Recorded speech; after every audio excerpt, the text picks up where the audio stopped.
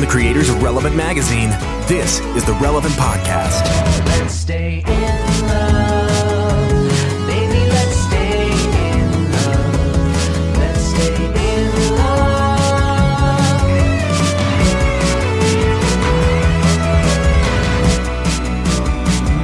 It's Friday, October 18th, 2019. You're listening to the Relevant Podcast. I'm your host, Tyler Huckabee, coming at you live from the City of Lights here in Paris, France. Over there, stateside, back in the U.S., we have our illustrious producer, Chandler Strang. Hello.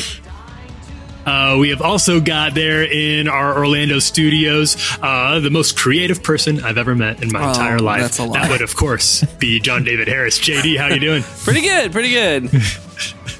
And out there in Loveland, Virginia, we're pleased to welcome back to the podcast my friend Jesse Carey.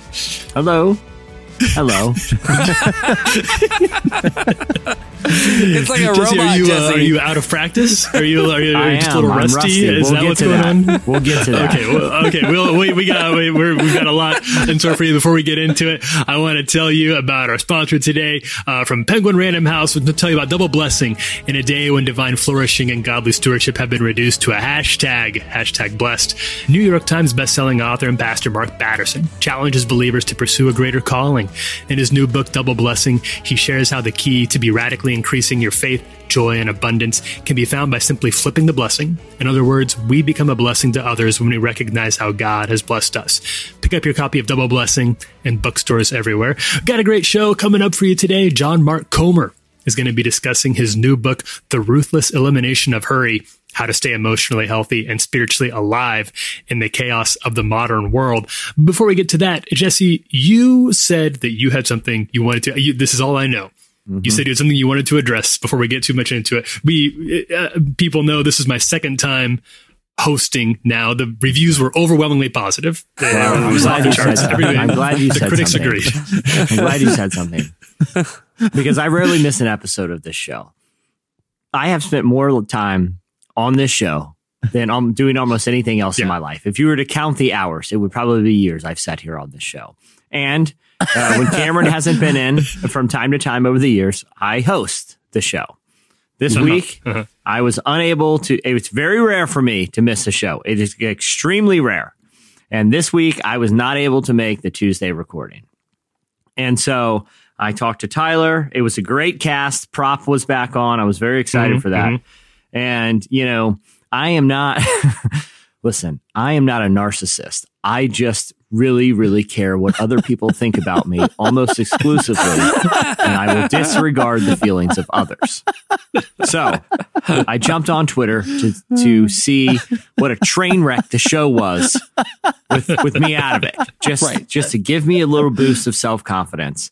I wanted to see exactly how, devastating it was for our listeners to even miss one episode. How deep is the basement on this show? Yeah. Like, how deep does the cellar go when things just start falling through? And so I jumped on Twitter, and for the next few moments, I'm going to read the progression of what I encountered when I was seeing the feedback from the show I missed. I assumed it was mass unsubscribes.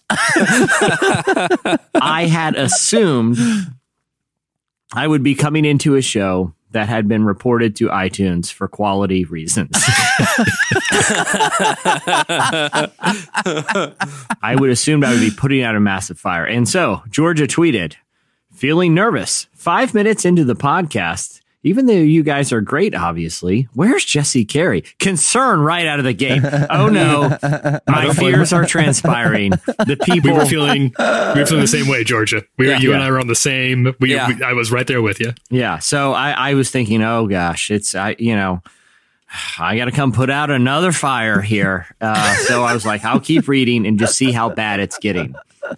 Then Jeff tweeted, Tyler Huckabee really enjoyed you hosting the Relevant Podcast this week. Keep crushing it, man. Okay, so the way I read that was Tyler was doing so bad and was so defeated about how it was going that Jeff felt bad and just wanted to build him up. And I understand. George is concerned. Jeff is going to empathy for Tyler. I get it. Tyler was in a low spot because he was filling big shoes that were obviously Ronald McDonald size for him. So I kept reading. Ruben tweeted, "Not once was I disappointed by Tyler Huckabee's music choices on Tuesday's Relevant Podcast." Again, a very backhanded thing. It wasn't, I'm very impressed by Tyler's job hosting. No. They just needed to find something. They found the one thing. They needed to find something to encourage Tyler with. And so they said, well, at least he did the music okay, which, newsflash, Ruben, Chandler mostly does that anyway, and it's easy to do. A child could do it.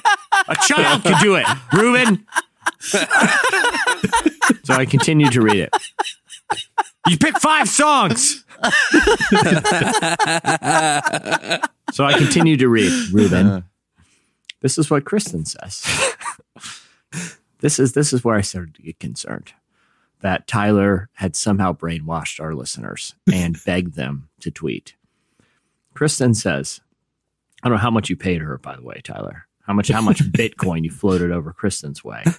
Kristen tweeted, "I always miss Cameron and @Jesse Carey when they're not on the Relevant Podcast. But today's lineup and discussion gave me serious life and made me LOL. Unsolicited advice.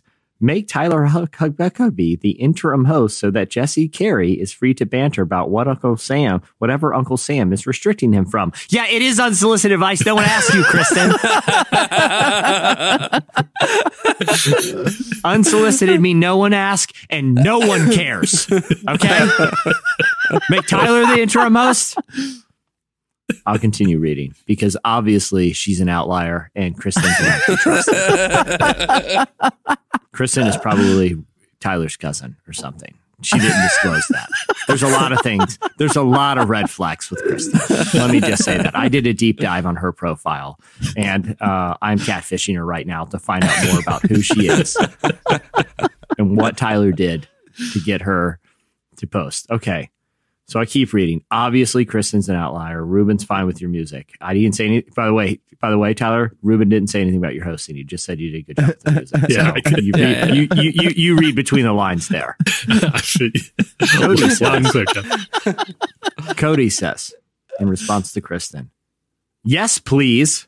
Jesse can't play horse and wrangler. He needs to run free." Hey, Cody, I can do whatever I want. I can wrangle and I can ride, buddy.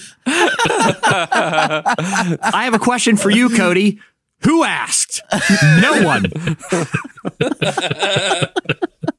Then Philip chimes in. Here's what Philip has to get. Again, Philip, no one asked you. This is what Philip says to Cody. This is the correct answer. Tyler's humble and inquisitive, and yes, clever and insightful, and the right person, in my opinion, to support the show as the host going forward. Love Jesse as a wild card, and would really love a diverse cast to recenter the convo. Oh, thanks. Thank you, Philip. Other words, Tyler's mom's burner account. Appreciate it. Appreciate all the feedback, everyone. I'm sure the numbers were historically low on Tuesday. I saw this too. I was dialed in because I it's not a narcissism thing. I care about the work I'm doing. I take the opinions of our readers seriously, as I know we all do. Chandler, you do too. JD, of course. I know we're all interested. We heard you loud and clear. What I took away from this, Jesse, was not, do they think I'm a better host than you? Yes, I think that's clear. Is that objectively true? I mean, it's a majority. I don't know. There were no detractors, so I don't know what to say. It's, potentially. But from a certain perspective, this is like a good thing for you because it means they like, who doesn't like a loose cannon? You know, a little bit of a firecracker. Yeah. I think that's how they're just saying these days, there's people love that. People just love people who shoot from the hip and say crazy things. That's big right now. You're a man of your time. That's a positive attribute. Mine, the last name's not Huckabee, by the way.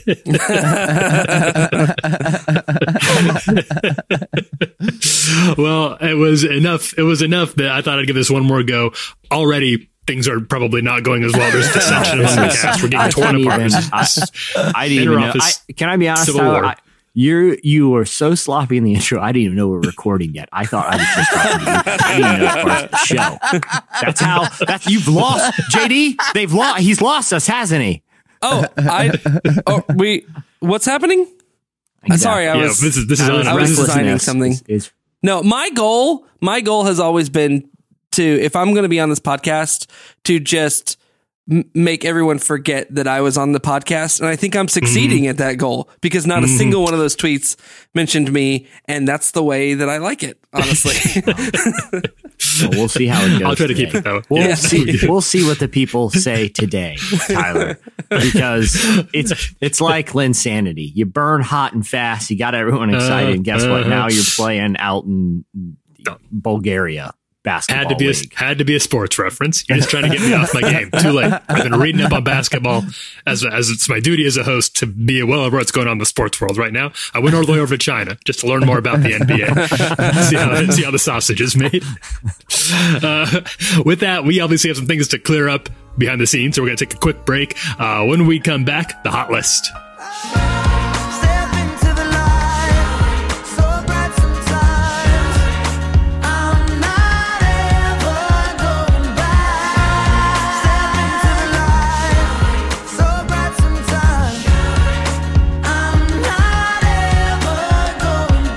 You're listening to Light Up by Harry Styles. Yeah, that's right. I went with the Harry Styles track. I'm going to see how willing our listeners are to go along with us into some more pop-friendly mainstream waters. But to offset that, at the beginning of the podcast, you heard Love Theme from Born Hot by Chris Farron. Okay, it's time for our weekly look back at the week in faith and culture intersections. It's time for the hot list. Coming in at number 5, Gal Gadot is starring in a movie about Irina Sendler, who saved thousands of children from the Nazis. So Gal Gadot set to star in and produce a biopic about the life of Irina Sendler. Sendler entered the Warsaw Ghetto during World War II, disguised as a nurse to attend to the health needs of Jewish prisoners. But when she realized the children were bound for concentration camps, she teamed up with other social workers to organize a smuggling operation to remove infants and small children from the ghetto, hiding them in coffins, suitcases, ambulances, sacks, and even on a few occasions, the sewage system. Once they were safely out, Sendler would help the children find new homes with willing Polish families, Catholic convents, and discreet orphanages.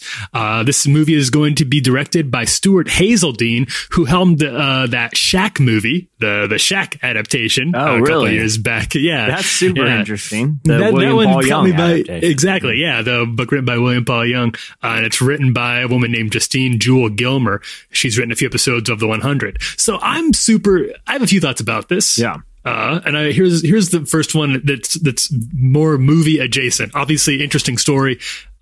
Seems like it'll do well. I like Gal Gadot a lot, but one thing I've noticed, I would say that when we're doing online slices, you and I, Jesse, I'm kind of on the casting news beat.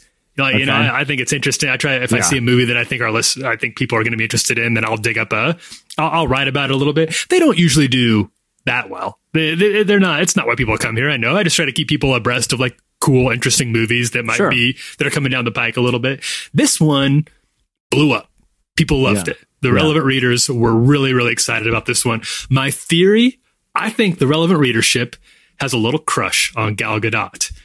That's my assumption. Not only was she she did an awesome job, obviously, as Wonder Woman. You know, but people, I've talked about this before. I come from a family that a lot of my family is currently or was in the service, like in the military. And, you know, the way I was particularly raised is, you know, I have great admiration and respect and appreciation for people who serve their country. And, you know, Gal Gadot there's, I believe the IAF, the Israeli Armed Forces. Yeah, that's right. Like she served. She, you know, from my understanding, was a pretty decorated service member. You know, it's like Kylo Ren. You're thinking of Driver, Adam Driver. Adam Driver. You know, Adam Driver, he served in the Marine Corps, the United States Marine Corps. Right. And I think for some reason, I feel like in both those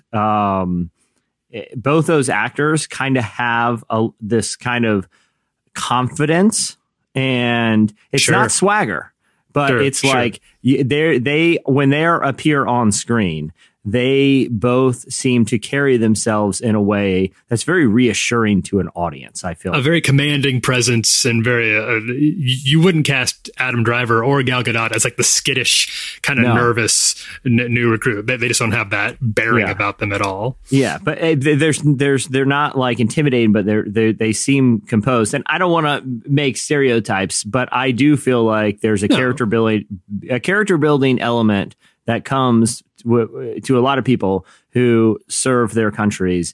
And for those two performers in particular, I feel like that's part of the on-screen draw, particularly with Gal, and I think this is such a cool role too about, I do too. Because there are sort of faith implications to it as well, because, she's, rescuing these children, and a lot of them, ended up in Catholic orphanage. Sendler was a Christian. Irina Sendler was a Christian. And the story about her life, it is weird that it's not more well known. The more you get into it, it's a very long, I'd encourage people, the book is called Irina Sendler. I'd encourage people to read it. Her life story is just like, it's weird that there wasn't a movie earlier than this one, because it's all there. It doesn't mean the movie will be good necessarily, obviously, but there is a lot of material there. So I'm pumped about this one. JD, you've seen a lot of superhero movies. What do you think about her and Wonder Woman? Oh, I thought of the DC universe, I thought Wonder Woman was probably the best of their films since the Nolan Batman ones. Yeah, I thought hers was the best. My actually question about this film is like, so Wonder Woman, that movie took place during World War I, and then the new Wonder Woman that they're working on is taking place in the 80s. Is that correct? 80s? Mm-hmm. Yeah, 1984. Are we sure this isn't a secret crossover film? Like I know it's a true story, but like maybe they're doing like a little history rewrite here, where like Wonder Woman took on the persona of this actual person to like sneak children out of the ghettos and stuff. And look, I'm not saying that that's what should happen, and in no way am I like minimalizing what this actual woman did, but I mean, there's a director out there who's like at the very last scene, if she just like turns and winks at the camera, and that the guitar like just comes in like popcorn everywhere, whatever the DC equivalent of Nick Fury is, like have him show up or her show up or whatever that would be. Like Commissioner Gordon is there, and like a young child version of Commissioner Gordon is like, one day I will be a butler to a great man that can use your help. So you're suggesting that this is actually a DC in-universe film that would serve as sort of an origin backstory, like begins for a number of different superhero characters. Yes, it also happens to be about real life Irina Sendler. Absolutely, because she's a real hero, and we're gonna like mix that in, use that as our gateway to get in to remind people to go back to the DC universe, because they don't really have anything going on right now. It'd be a great way to try to get people more interested. I mean, I know a lot of people are tired of the superhero movie boom, so we could kind of ease them out of the superhero movie boom by slowly mixing in historical fiction until you've like scrubbed away all the superhero elements altogether. Right. And all you're left with is like great dramas. Just actual heroes. That could work. Like real people. That could heroes. Work. Yeah. You should go to Hollywood, JD. You've got great ideas. They all have my number. No one's calling. I don't get it. JD, you sound like Patton Oswalt in that episode of Parks and Rec where he just filibusters with an insane, that's a hero. That's a hero moment. Incredibly dorky movie idea. That's what you sound like right now. Yes. Well, don't get me started. There's plenty more where that came from. Okay, coming in number 4, IMAX has released a trailer for Jesus is King, a Kanye West movie. Okay, so after numerous setbacks and delays, it looks like Kanye's big gospel album, Jesus is King, is finally coming via an IMAX movie. Apparently, the whole thing will be one of Kanye's Sunday services, filmed in artist James Turrell's gorgeous Rodin Crater in Arizona, and directed by famed British fashion photographer Nick Knight. Via a press release filmed in the summer of 2019, Jesus is King brings Kanye West's famed Sunday service to life in the Rodin Center. Visionary artist James Turrell's never-before-seen installation in Arizona's Painted Desert. This one-of-a-kind experience features songs arranged by West and the gospel tradition, along with new music from his forthcoming album, Jesus is King, all presented in the immersive sound and stunning clarity of the IMAX experience. We've got a little more to talk about with this one, but first, where are we at on this? How are we feeling about? I mean, this is just a rumor, but I heard that they wanted to shoot it in 35 millimeter, but in order to capture his ego, they needed the whole 70.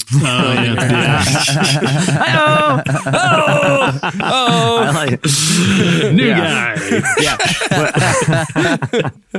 No, I actually like it's Kanye. Like when I think of IMAX, it's either one of those James Cameron movies where he like goes into an abyss in like a submarine, or it's like paying extra to see a Christopher Nolan movie. I'm interested just from obviously it's this sort of this is on our beat. This is our beat. Faith and culture thing here, but. Yeah, I mean, go big or go home with the IMAX thing. But Tyler, I know we were talking about this. He made an appearance in Washington, D.C., and we shared a clip online this week where he said he basically asked the congregation for grace because he literally said, I'm a recent convert. I recently got saved a few weeks ago. And so give me grace if I mispronounce some pronunciations and things, but then he kind of launched into a sermon that was surprisingly biblical. Well, we actually have a clip of it right here. Take a listen. I know for a fact, being that I am a strong member in pop culture, that I worshipped the idea of labels, brand names. I worshipped cars. I worshipped the city I grew up in. I probably said Chicago in my career more than I said Jesus. This is the King James Version, which is my favorite because it says yay all the time. Ephesians 2:8-9. For it is by God's grace that you have been saved through faith.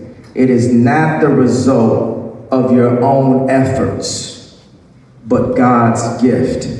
Chronicles 16:25. The Lord is great and deserves our greatest praise. He is the only God worthy of our worship. He deserves the greatest praise. I talk to Christians, they'll be like, well, at least I did this, and he did the most. Think about how much you feel somebody owes you. They might owe you some money or something. Might have did him a favor.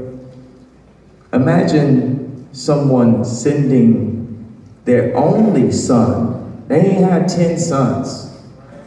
Their only son to die for you. It's hard to know, and I think sometimes what we and the church can be sort of guilty of is when these high-profile people say that they've had a conversion experience of some kind, we're very quick to elevate them to a leadership status, right? Like because they have a lot of fame and notoriety and a high their SEO is really strong on social media. Mm-hmm. They get these very high profile gigs within the church and places of spiritual leadership, which is a big responsibility. And this is not in any way casting any sort of aspersions on what Kanye's talking about here. I have no idea. I don't know the guy's heart at all, and I have no problem with what he said in the clip. I just think that sometimes it's easy for people in the church to get a little carried away with like shiny new toys that fall into their lap. And these people can end up being in a place that through no fault of their own, not because they're trying to be sinister or duplicitous or anything like that. They're just put in a place that people go to school to learn how to lead congregations and be spiritual leader. It's a big, difficult challenge that not many people are called to do. So I just think that sometimes the caution there, we can throw caution to the wind really quickly, but obviously hope that what he's talking about is sincere. And I have no reason to think that it's not, but that the movie will be interesting. The trailer is, there's a trailer out that's posted on ReloadMagazine.com that's interesting. And what the movie is going to be like, I just don't know. It's a weird one. Will you guys, like day one, IMAX, is this going to be a must-see for you? I mean, I'll probably end up seeing it, but I don't know, day one. I'm curious, but not that curious, Are you still interested in Kanye music? Like, I'm far more interested. Songs interesting? I'm far more interested in his music than IMAX art installations or the next Yeezy drop. I still think he's a great artist, but I don't. And I feel like we keep coming back to him on the show, but he keeps doing things that we can't ignore. But yeah, it'll be on the beat. Well, we've got more coming in at number 3. The first fall trailer for Bombshell puts the Fox News scandal up in lights. This one is interesting. So you probably remember in 2016, the news media world was rocked by numerous allegations of sexual harassment about Roger Ailes, the CEO of Fox News. Revelations of a culture of fear, intimidation, and bullying around the sexual exploitation of women changed the digital media landscape and changed Fox News forever. The story was a massive one in the midst of an election year in which Fox played a central role, and now it's getting the movie treatment from director Jay Roach, the man behind political movies like Trumbo, The Campaign, and the Austin Powers trilogy. This one stars Nicole Kidman as Gretchen Carlson, Margot Robbie as Kayla Popsicle, who is a composite character of several women in the real-life story, and Charlize Theron as an eerily accurate dead ringer for Megyn Kelly. The first trailer promises a complex story that's not just about what went down in the shadowy halls of Fox News, but also the general culture of an organization regularly accused of mining American xenophobia and racism for extra views. Also, John Lithgow, Billie Eilish, Kate McKinnon, Darcy Carden appears in the trailer. She's Janet on The Good Place. Did you all watch this trailer? I did. And I was shocked at how much, Charlize Theron looked like Megyn Kelly.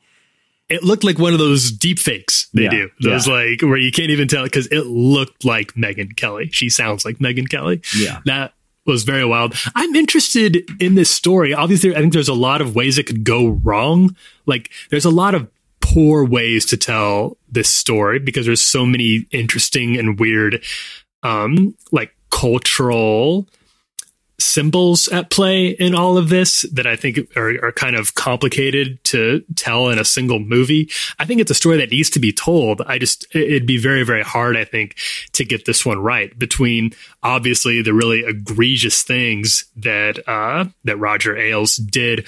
Also the things that Fox News is often accused of that we've held Fox News' task for on our own side of doing with things like some of the stuff that came out about Bill O'Reilly and some of the things Tucker Carlson has said about immigrants. These are really like negative, really damaging things that you can't just paint it as like a simple good people versus bad people thing. There's a lot of complex sort of cultural ideologies that play in a story like this. Yeah. And especially not just cultural ideologies, but just lack of accountability for powerful men to, use their positions of power to prey on women, whether that's, through misconduct or intimidation and inappropriateness. I think I think anything that exposes that is very good.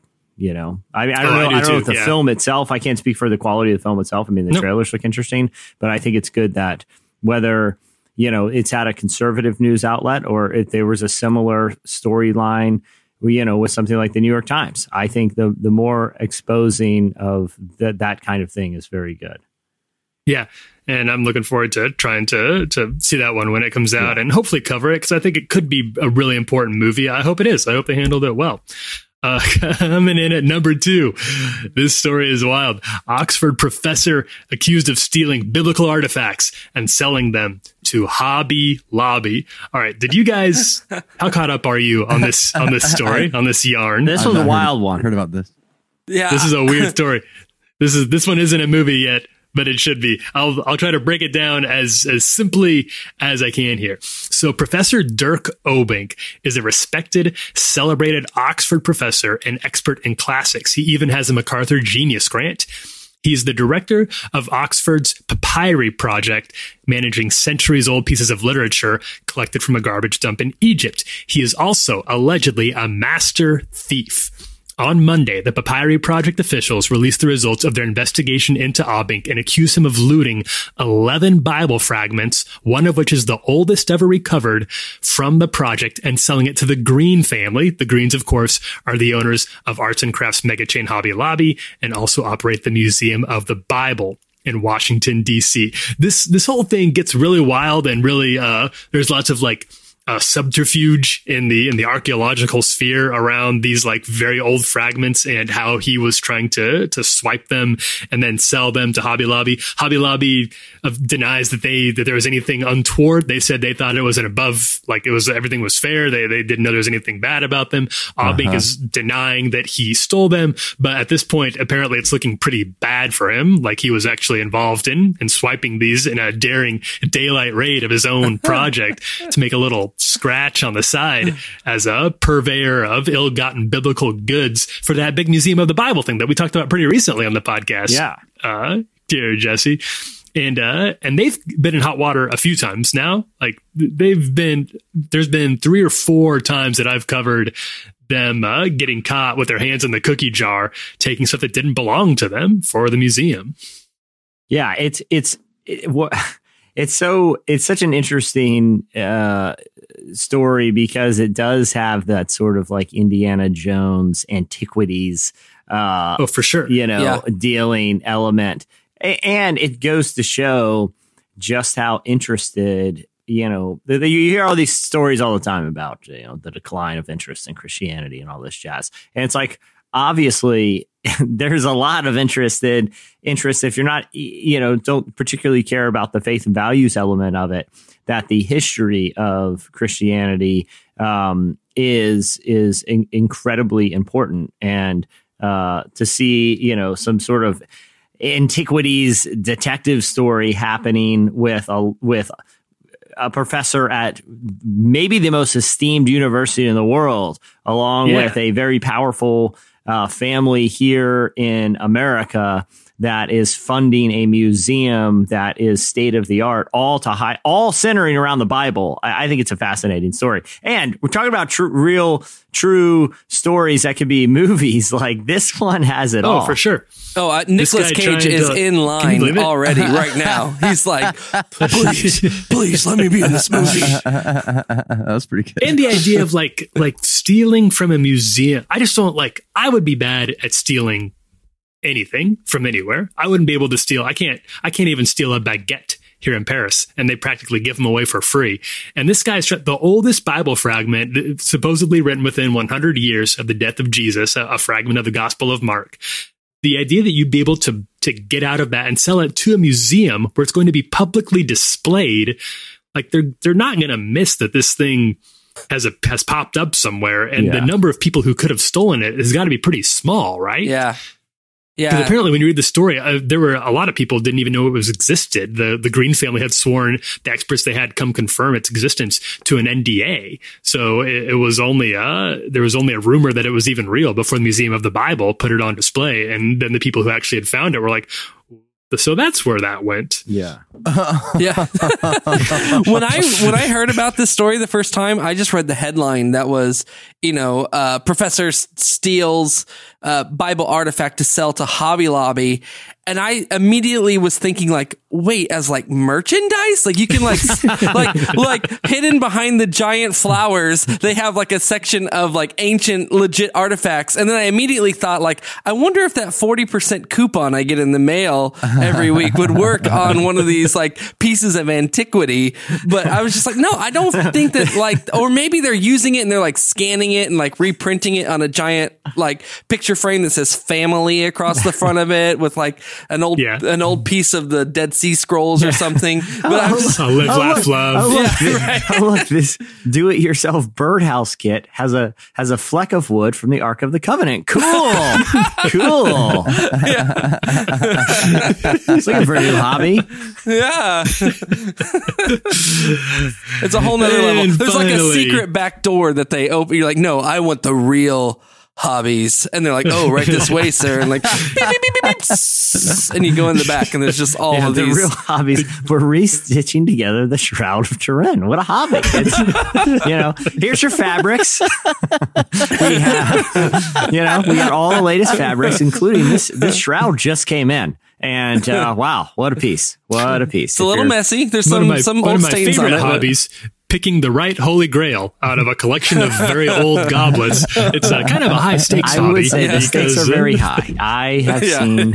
Now, if you pick the right one, it could heal an open gunshot wound. Should you pick the wrong one, and you will disintegrate in front of our eyes in the most horrific death ever captured on screen. That movie, that Indiana Jones movie is so disturbing. Yeah. I don't know. I think the face melting from the first one is worse than the like disintegration one. I would be curious, which one do you think is more, because they're both, when I was a little kid, they both messed me up pretty good. Yeah. The face melting one is bad. Yeah. And then, but the guy shriveling into a skeleton, like into a crypt keeper type situation. They're both pretty, they're both Nazis. So I do not care. And they had it coming. But I don't know which one left more of an impression on me, or which one my parents were trying harder to fast forward but couldn't find the button quick enough. So I saw the whole thing before my young, impressionable eyes. They're both, that would be a good Twitter poll. I'd be curious to know which one people think is worse. I think you should throw into there the Temple of Doom, the guy that gets his heart ripped out and then plunged into the lava because he's still alive somehow. And you're just like, what?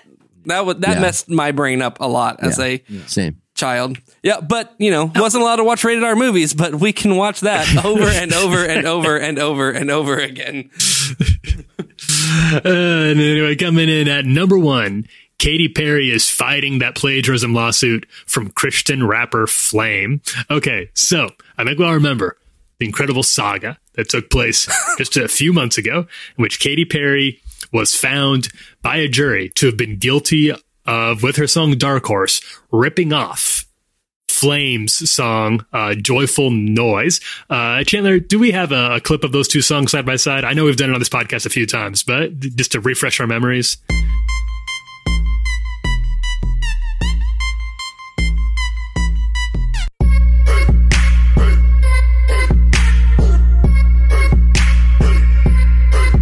So, ladies and gentlemen, you have the facts before you. Jury. We've all made up our minds on this one. I don't think we're going to find any new. Everybody knows how they feel about this one, except for Katy Perry, who's still going to the mat over it. She and her team are appealing a decision that found the pop singer stole elements of Flame's song. This summer, a jury ordered that Flame be paid $2.78 million after the jury said it sounded too similar to Perry's hit Dark Horse. Perry and her team's appeal documents don't mince words about what they think about Flame, whose real name is Michael Gray, and his career. They wrote that, quote, plaintiffs did not offer proof of one single digital or brick and mortar sale of Joyful Noise or album, Our World Redeemed, and admitted that they have no such evidence. Plaintiffs adduced no evidence of any sales or no documentary evidence of any radio or television play or of actual performances of Joyful Noise. I feel like that's a little personal, don't you? Like they could just say, plaintiffs, we feel didn't reasonably prove that it was stolen. Not, they would just straight up, we don't know if he even sold one. We don't even know if anyone ever listened to it. It gets personal. This no name. Yeah. This no name rapper. They go for the, which is, I don't think it's like unfair. I think I have a lot of feelings about this case. I don't think that the jury should have. I disagree with the jury's findings. It doesn't seem to me. It doesn't seem similar enough to me at all to warrant any sort of, let alone almost $3 million in compensation. There's actually a great YouTube video that breaks down the music theory behind the probability and shows other situations that are actually really? It's pretty good. And I also feel like the jury, because the idea of the jury is it's supposed to be like a jury of your peers, and like if you threw up a jury full of like music producers and songwriters and stuff that have been in that world, that understand the difference between like plagiarism and just like basic music theory, or like how you write a song and how you are limited to a certain amount of tones and beats. Like, I think that the result would be totally different. But you put a bunch of just like people off the street up there, and they're like, "Well, Katy Perry's rich, and this guy, I mean, I guess it kind of sounds sure. What $2 million, whatever. Yeah. It just doesn't feel like the appropriate people were assigned to determine whether this was real or not. Yeah. I spoke with a friend who has a little bit of inside intel, and his speculation was that Katy Perry's team spent too much time trying to dismiss it out of hand instead of just doubling down on what you guys are talking about, just saying like, look, there's going to be some similarities in different songs over the course of pop music history. That's unavoidable. This just isn't a clear-cut enough case to allege any sort of actual stealing on their part. Yeah. But it looks like that's the track they're taking here. They're just saying again, it's absurd for you to even think that we would have heard of this song, let alone that we would rip it off. Yeah. Right. Which may be true, but I don't know if that argument is going to be the winning one for the appeal. Yeah. Yeah. I don't know. It's a weird one that keeps popping up. Every time I didn't think for sure that it would that the jury would find them guilty. I was really shocked by that. Yeah, same. And the appeal, we'll see what happens. Yeah. We'll see what, I don't know. We're on the beat. Yeah. We're on the beat. We're keeping an eye on it. And that'll do it for this week's Hot List. When we come back, John Mark Comer joins us. You lose your way, just take my hand. You're lost at sea, then I'll command your boat to me again. Don't look too far, right where you are, that's where I am. I'm your man.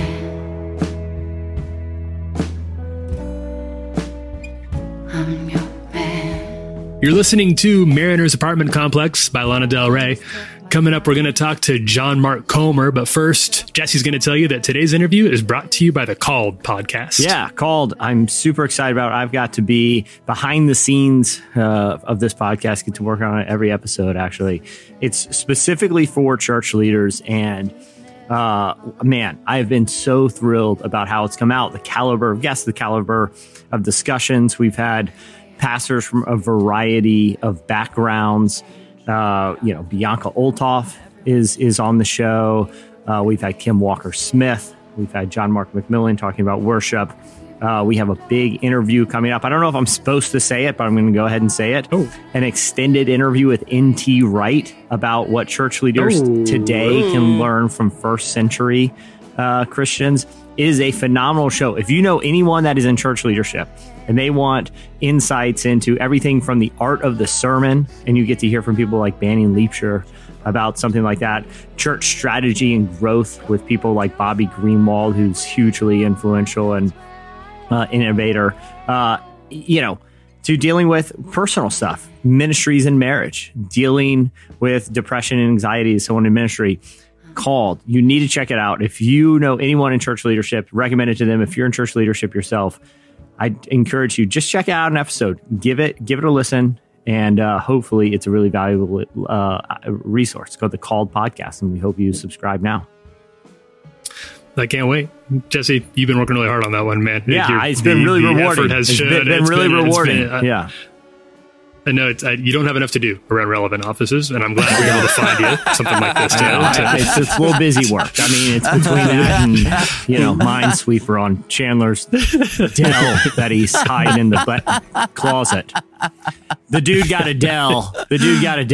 Back in 2002, and he keeps it hidden for me so I can go game in all my free time that I have between the very few tasks that I have to do at Relevant Media Group. Just the one plate you keep spinning. Yeah. The ongoing Minecraft.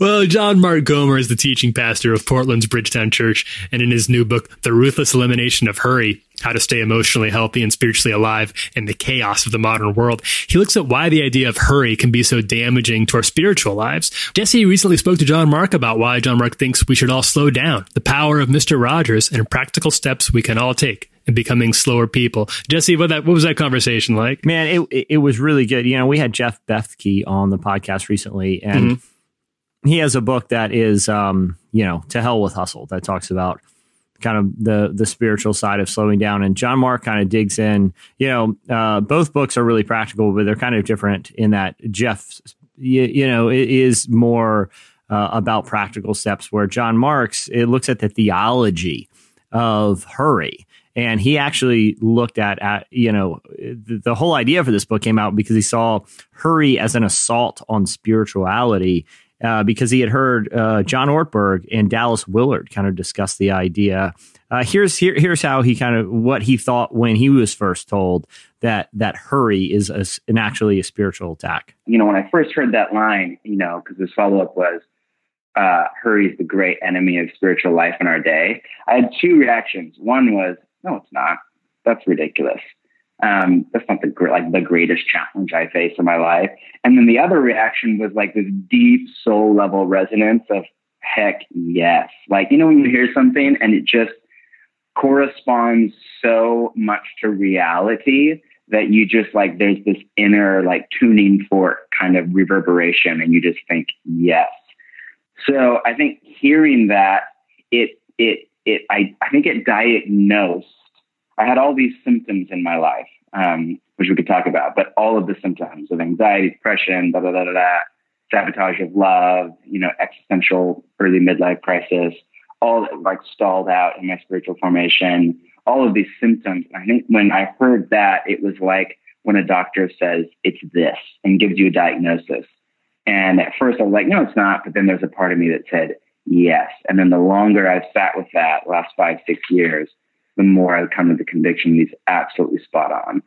I felt like that was such a profound idea, because I've never heard of the idea of hurrying as like I said, something that is absolutely detrimental to spiritual life. Seasons in nature take time, the cycles that God put in place, that, the first thing that, Paul says, love is patient, then love is kind, then love is all these things, but love is first patience, and hurry is the opposite of patience. And part of the reason that hurry is so destructive is that it encourages us not to take time to listen. And when we don't listen, we are depriving people around us of a true act of love. And, listening is such a powerful act. When we had Malcolm Gladwell, he's in the recent cover, he said that was what Jesus was primarily. He was a fantastic listener. Listening is so important. And here's how John Mark kind of explained how that idea ties in. So much psychological, research has been done on how when people are listened to, they feel loved, even if the person says nothing. It's why some therapists are really effective and they don't even say anything. They just sit there and ask a question or two and let you talk. And you walk out, and not only do you feel better, you feel loved, and therefore it actually does something to heal your soul. Because just the act of listening to somebody with attention and affection is an embodiment of love. Listening is love. That's just one of many examples, So I just came to the conviction that, hurry is incompatible with love. And for me as a follower of Jesus, that's a problem, because the telos of the entire spiritual journey in Jesus' view is to become a person who is compassionate and loving, like our Father is compassionate and loving. Yeah, so that I felt like was an interesting idea. And, I recently had the opportunity to see the upcoming Mr. Rogers film, starring Tom Hanks, where he portrays Mr. Rogers. And one of the things that I took away from that movie is that Mr. Rogers or Fred Rogers would stop everything to listen to people. And he built this idea of stillness and listening, not talking, but listening, into his entire ethos. And I brought that up in my conversation with John Mark, and he's actually a big Fred Rogers fan. And we got into a little discussion about why that approach was so countercultural. Here's part of that discussion. When you hear about that, the rivalry, or maybe that's too strong of a word, but between his show and Sesame Street, and how they had radically different views of hurry and of how fast you should pace a program and what's appropriate for children. And Sesame Street blew up, using fast pacing and keeping people interested. And, Mr. Rogers is painfully slow. I mean, it's just painful, And that was all deliberate, all on purpose. It was all based on his understanding of, brain development in children, spiritual formation, and love and listening. And all, obviously he did that all from the perspective of a follower of Jesus.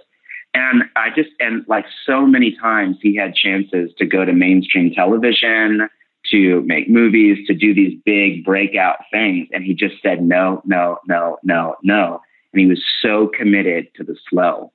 And so I think he's a great example. This isn't just like a personality thing from a different era. Yes, he's from a different era, but he worked in, TV. That's like one of the most stressful careers out there. You know what I mean? You're working it to know, that's crazy. That burns people out really fast. So I think his life was not, he didn't have a phone like we do, but I don't think his life was that different than ours. So I think he's just a great case study in that I don't think you can have it both ways.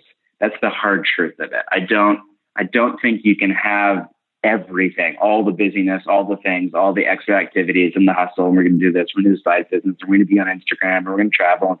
I don't think you can have all of that and live a kind of, what Scazzero calls a slow down spirituality, where you're just unhurried and present to people in love in the way that I think you want to be and I want to be and Jesus wants us to be. Yeah, that is, especially having seen that film, and people should watch the documentary that recently came out about him, and definitely the Fred Rogers film that's coming out on Thanksgiving. But all of this sounds good, right? Let's slow down, let's listen, let's take time to kind of observe stillness. But let's be honest, I don't know about you guys, but the first thing I do in the morning is I look at my phone, I check Twitter, I check my email. I start listening to like a news update podcast, kind of get in the zone. I do that while I'm drinking my coffee and, getting ready for the day. It sounds This is all good. after you've done your 3-hour devotion, right? Yeah, that's followed by a 3-hour devotion. Obviously, if you see my physique, a several-hour Navy SEAL style extreme CrossFit. Obviously. Workout I do on the American Ninja Warrior course in my backyard. Right. Then I start my course. Then the day. Yeah. I do that at the beginning and the end of the day with a quick 12-miler at lunch and for my afternoon's vape break. But but I asked Hjalmar, what are some practical steps that we can actually take to incorporate this into our lives? And it doesn't start with big changes; it starts with small ones. And here's how I explained it.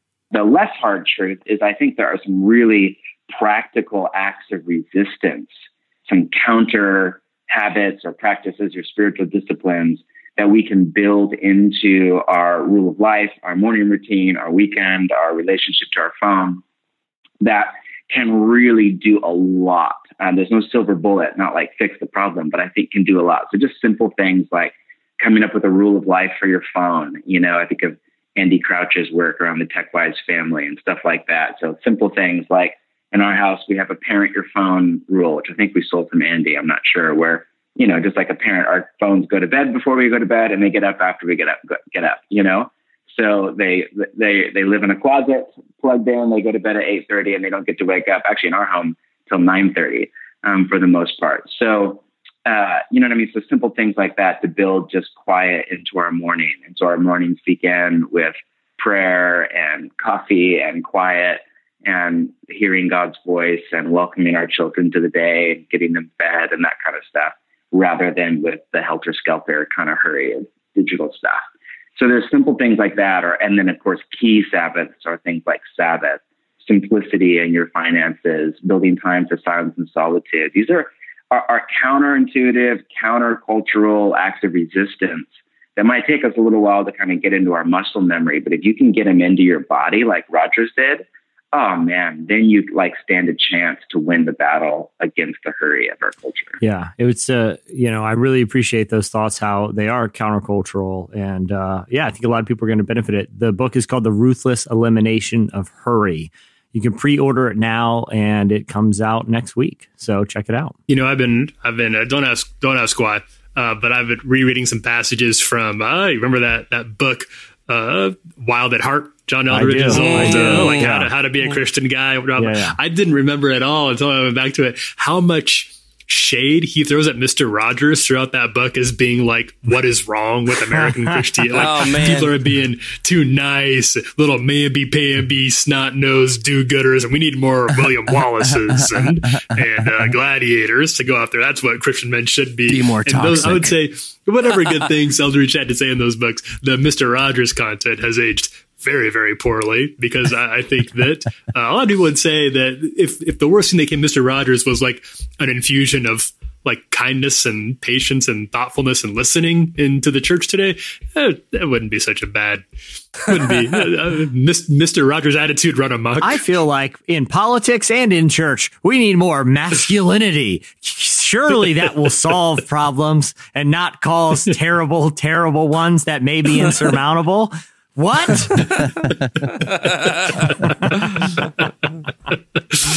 We'll get John Mark's thoughts on that next time, maybe. We can get Eldridge on here, too. The two of them can have it out together. We'll just ref on the sidelines.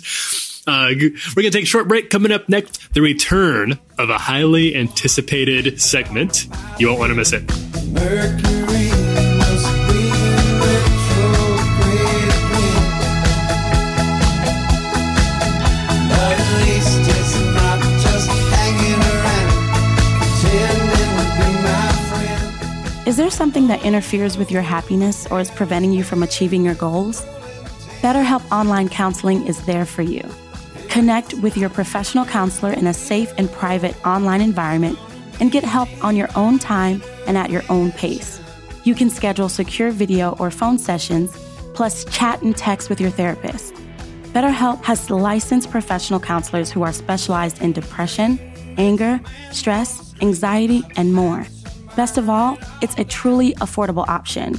Relevant podcast listeners get 10% off your first month with the discount code RELEVANT. So why not get started today? Go to betterhelp.com/relevant. Simply fill out a questionnaire to help them assess your needs and get matched with a counselor you'll love. That's betterhelp.com/relevant. Sorry, boys, my bus is plumb full. You're listening to Mercury is in Retrograde by Sergil Simpson. And now I'm gonna. A good host knows when to take the reins. I'm surprised. I'm surprised. You said it. I will take them. Now shut your mouth. Shut up. Shut up. You got to do the whole show. You got to flex on us. We get it. I'm done. We get it. I'm setting this up. Chandler, play the X-Files music.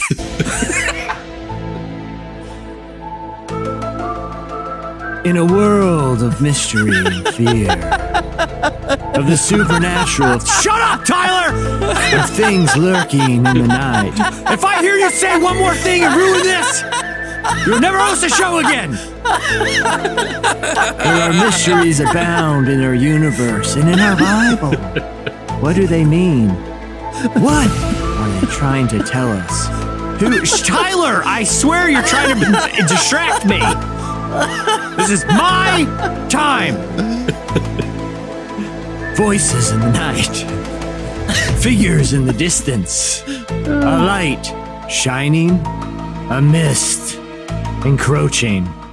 It's time for strange happenings. This is where JD talks about weird stuff that he likes to talk about. Shut your mouth, Tyler. It is not your turn anymore. Last time, JD, you brought us, you are a fan of the show Ancient Aliens. And JD, for a lot of people don't know, he is a seminarian. He is a theologian. He is a scholar and a gentleman. But he also likes the paranormal. And he has theories that tie all of this together. And we have created a segment for him to give us, we were going to do Listener of the Week here. Okay. Real talk. That was the plan. Sure. But, the first Strange Happenings to me was so interesting that I wanted to bring JD on to give us another one of these insights, one of these tying the world of sort of the paranormal, the supernatural into his actual kind of biblical understanding of how the world operates. JD, what do you have for us this afternoon? This afternoon, I have for you one of my favorite rabbit holes to descend. And I shall introduce you all to this rabbit hole in the same way that I was introduced to this rabbit hole by a story of a man and a wife, George and Geraldine Largay. Now, Geraldine was an avid hiker, an outdoors woman, if you will. She loved to go on multiple day hikes, sleep out in the woods, the whole thing. She was once walking along. She decided to do the Appalachian Trail, which is this massive trail, Georgia all the way to Maine. Yeah. And she asked her husband to go along with her. Now, her husband does not like to hike, so he committed to being like her resupply guy. So he would drive alongside and like travel and visit the different cities, and then they would have designated meetup spots where they could see each other again, catch up, make sure she was okay, resupply her water, food, that whole thing.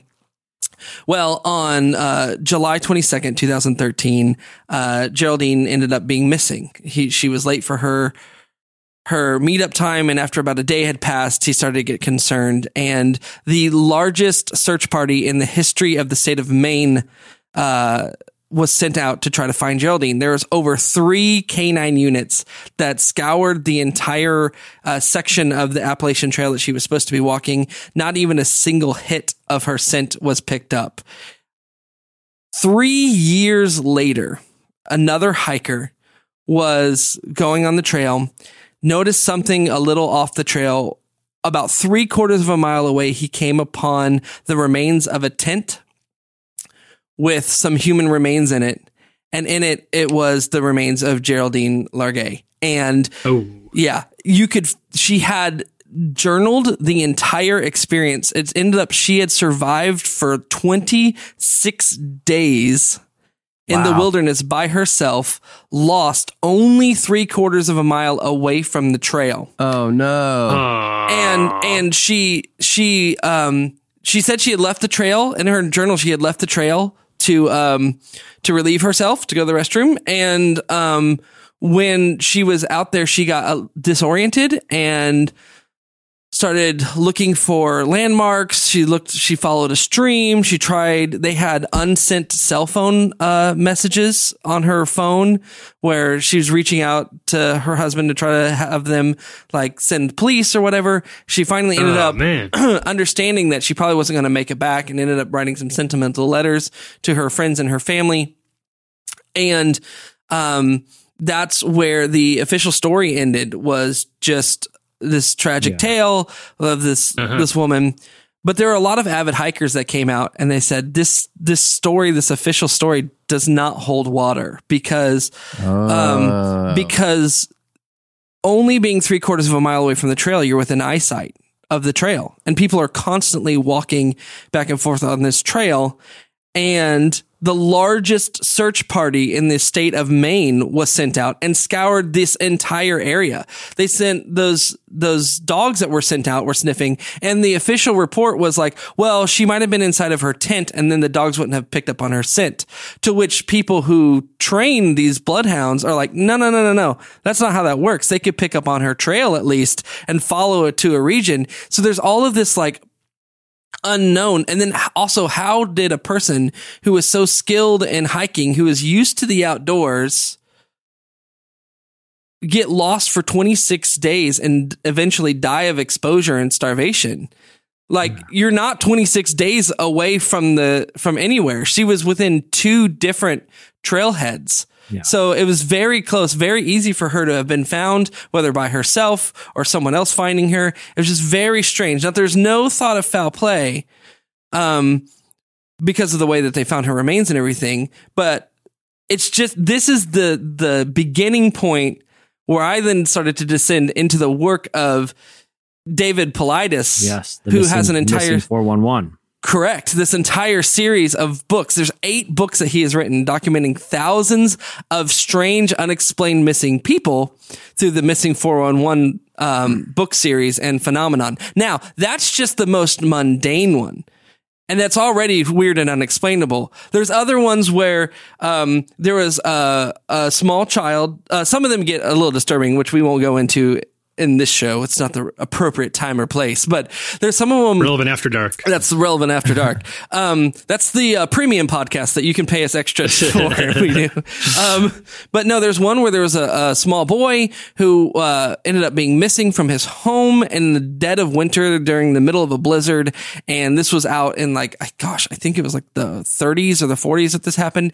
And they ended up mounting on some horses and going on a journey. And they ended up finding the boy 5 miles away, completely naked, without a single mark on his body and not cold at all. He was warm to the touch still. And what? Sorry, Jesse. I was going to say, these, sorry, I'll let you finish this particular story. I was just going to talk about the work of David Paulides.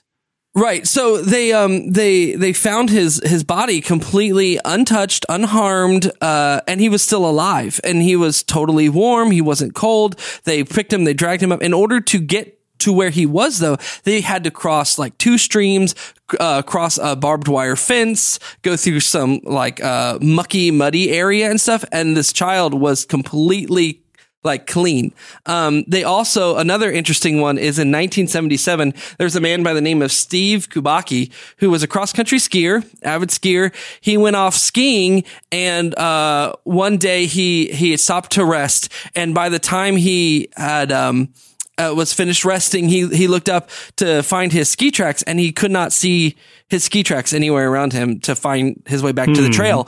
And he got really scared and frustrated and started trying to do the concentric circles to try to find the trail. So he was going in larger and larger paths, and he couldn't find it, and he was getting tired and exhausted, and he found a little nook under a rock wall that he hid himself under and actually fell asleep. And he woke up. His next memory is he wakes up in a field with spring flowers. The sun is out and shining. There's a backpack next to him that has some other person's clothes and shoes and glasses in it. And he's totally disoriented. So he gets up and he finds a trail very quickly, walks into the local town, and he was skiing in Michigan. And when he gets into the local town, he asks them where he's at, and they say he's in a small town in Massachusetts. Now, this small town in Massachusetts happens to be where some family members of him live, and he goes to their house, and they freak out. They start crying and screaming because he had been missing for over 14 months. And he has no recollection of the time between him falling asleep in the snow and waking up in the daisies. Now, this is the 70s. Yeah. But if someone wants to go down a rabbit hole of more of these stories, there's an entire series you can watch on YouTube. There's a documentary on Hulu. And what this investigator believes is that the National Park Service is covering something up, that for decades there's something paranormal going on. It's very strange. People have gone missing under extremely odd circumstances. A lot of time, missing time is a big part of these disappearances. Like I said, you can go down the missing 411 YouTube rabbit hole, and you might not come back out. Now, JD, yes. The implications are there is something beyond our explanation that is happening in the national forest. According to, David Paulides himself won't say that. He just presents the evidence of the most mysterious cases. Right. Do you have a theory that ties these odd, seemingly paranormal occurrences to some sort of worldview that is in line with orthodox understandings of faith? So, nice. There are theories about one of the popular theories is that it's a string of Bigfoot abductions. One of the theories is obviously that these are alien abduction cases. Some of them have to do with slipstreams in reality or multiple dimension occurrences and stuff. And here's what I will say. I don't necessarily know if I land anywhere on any of those exact places. However, I feel like one of the things, and we talked about this a little bit last time, that's interesting to me is that the world of Christianity and the mystical faith that it truly is, acknowledges and embraces the idea of a universe and a God that controls it that is much larger and wider than we currently understand or comprehend, and that our materialistic, like, scientific reasoning is good to some extent. It's good to help us, like, function in the world, but there are things that we either haven't understood yet about it, or that it is beyond its reach at the moment, at least at present tense. And I think that these scenarios, especially ones that talk about, there's a lot of discussion now scientifically about the existence of a multiverse and, like, transdimensional properties with small atoms and everything. And a lot of the things that you see happen in Scripture, like the transportation of Philip, is very interesting. And I mean, you have this scenario where, Philip's on his way, and then he gets transported and ends up meeting a eunuch who on his journey, and baptizing him and converting him into Christianity. And so you have in the Bible even these stories of, like, radical missing time, transportation, teleportation. So you have a scenario where these missing 411 cases, or these things of this kind of paranormal experience, it's not that you can find a direct 1-for-1 in the Bible, but I feel like the Bible creates a worldview that can definitely include things like the missing 411 questions and things. And I do find it interesting that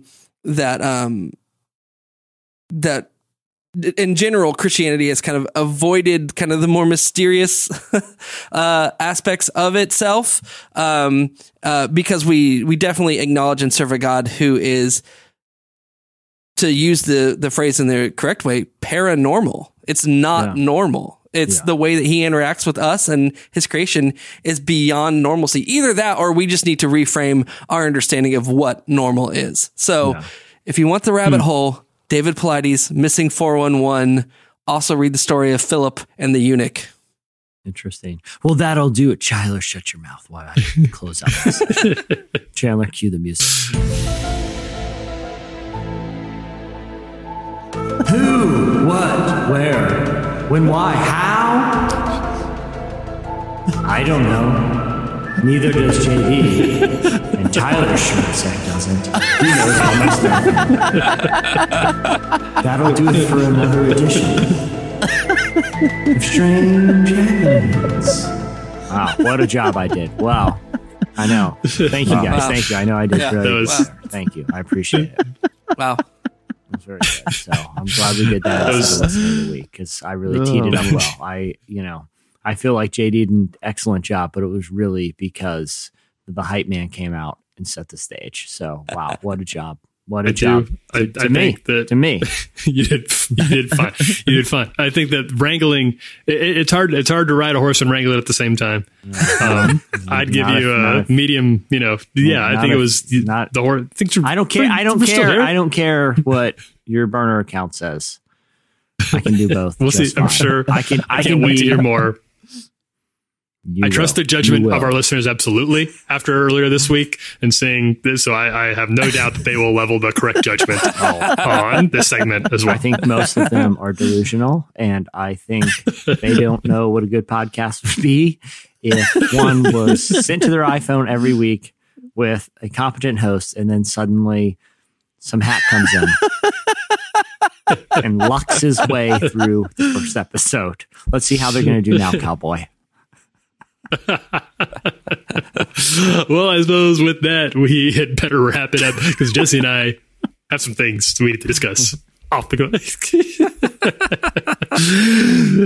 Many thanks to John Mark Comer for joining. John Mark Comer's book, The Ruthless Elimination of Hurry, How to Stay Emotionally Healthy and Spiritually Alive in the Chaos of the Modern World, is available for pre-order now.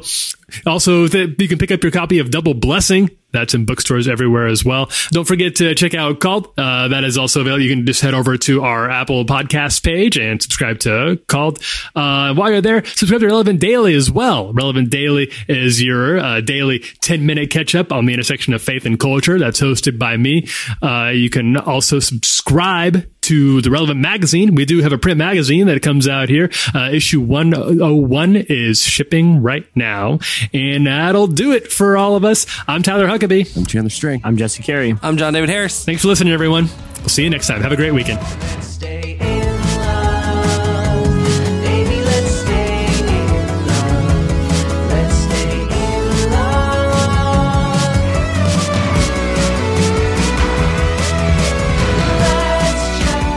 Thank you for listening to the Relevant Podcast. If you like what you heard, be sure to leave us a review on iTunes. Check out other shows from the Relevant Podcast Network in the podcast section at relevantmagazine.com. And while you're there, browse exclusive podcast merchandise at our online store. Make sure to subscribe to Relevant Magazine.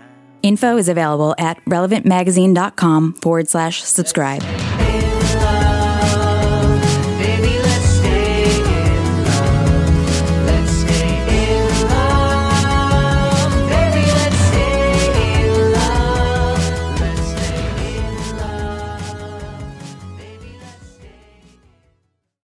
I don't know.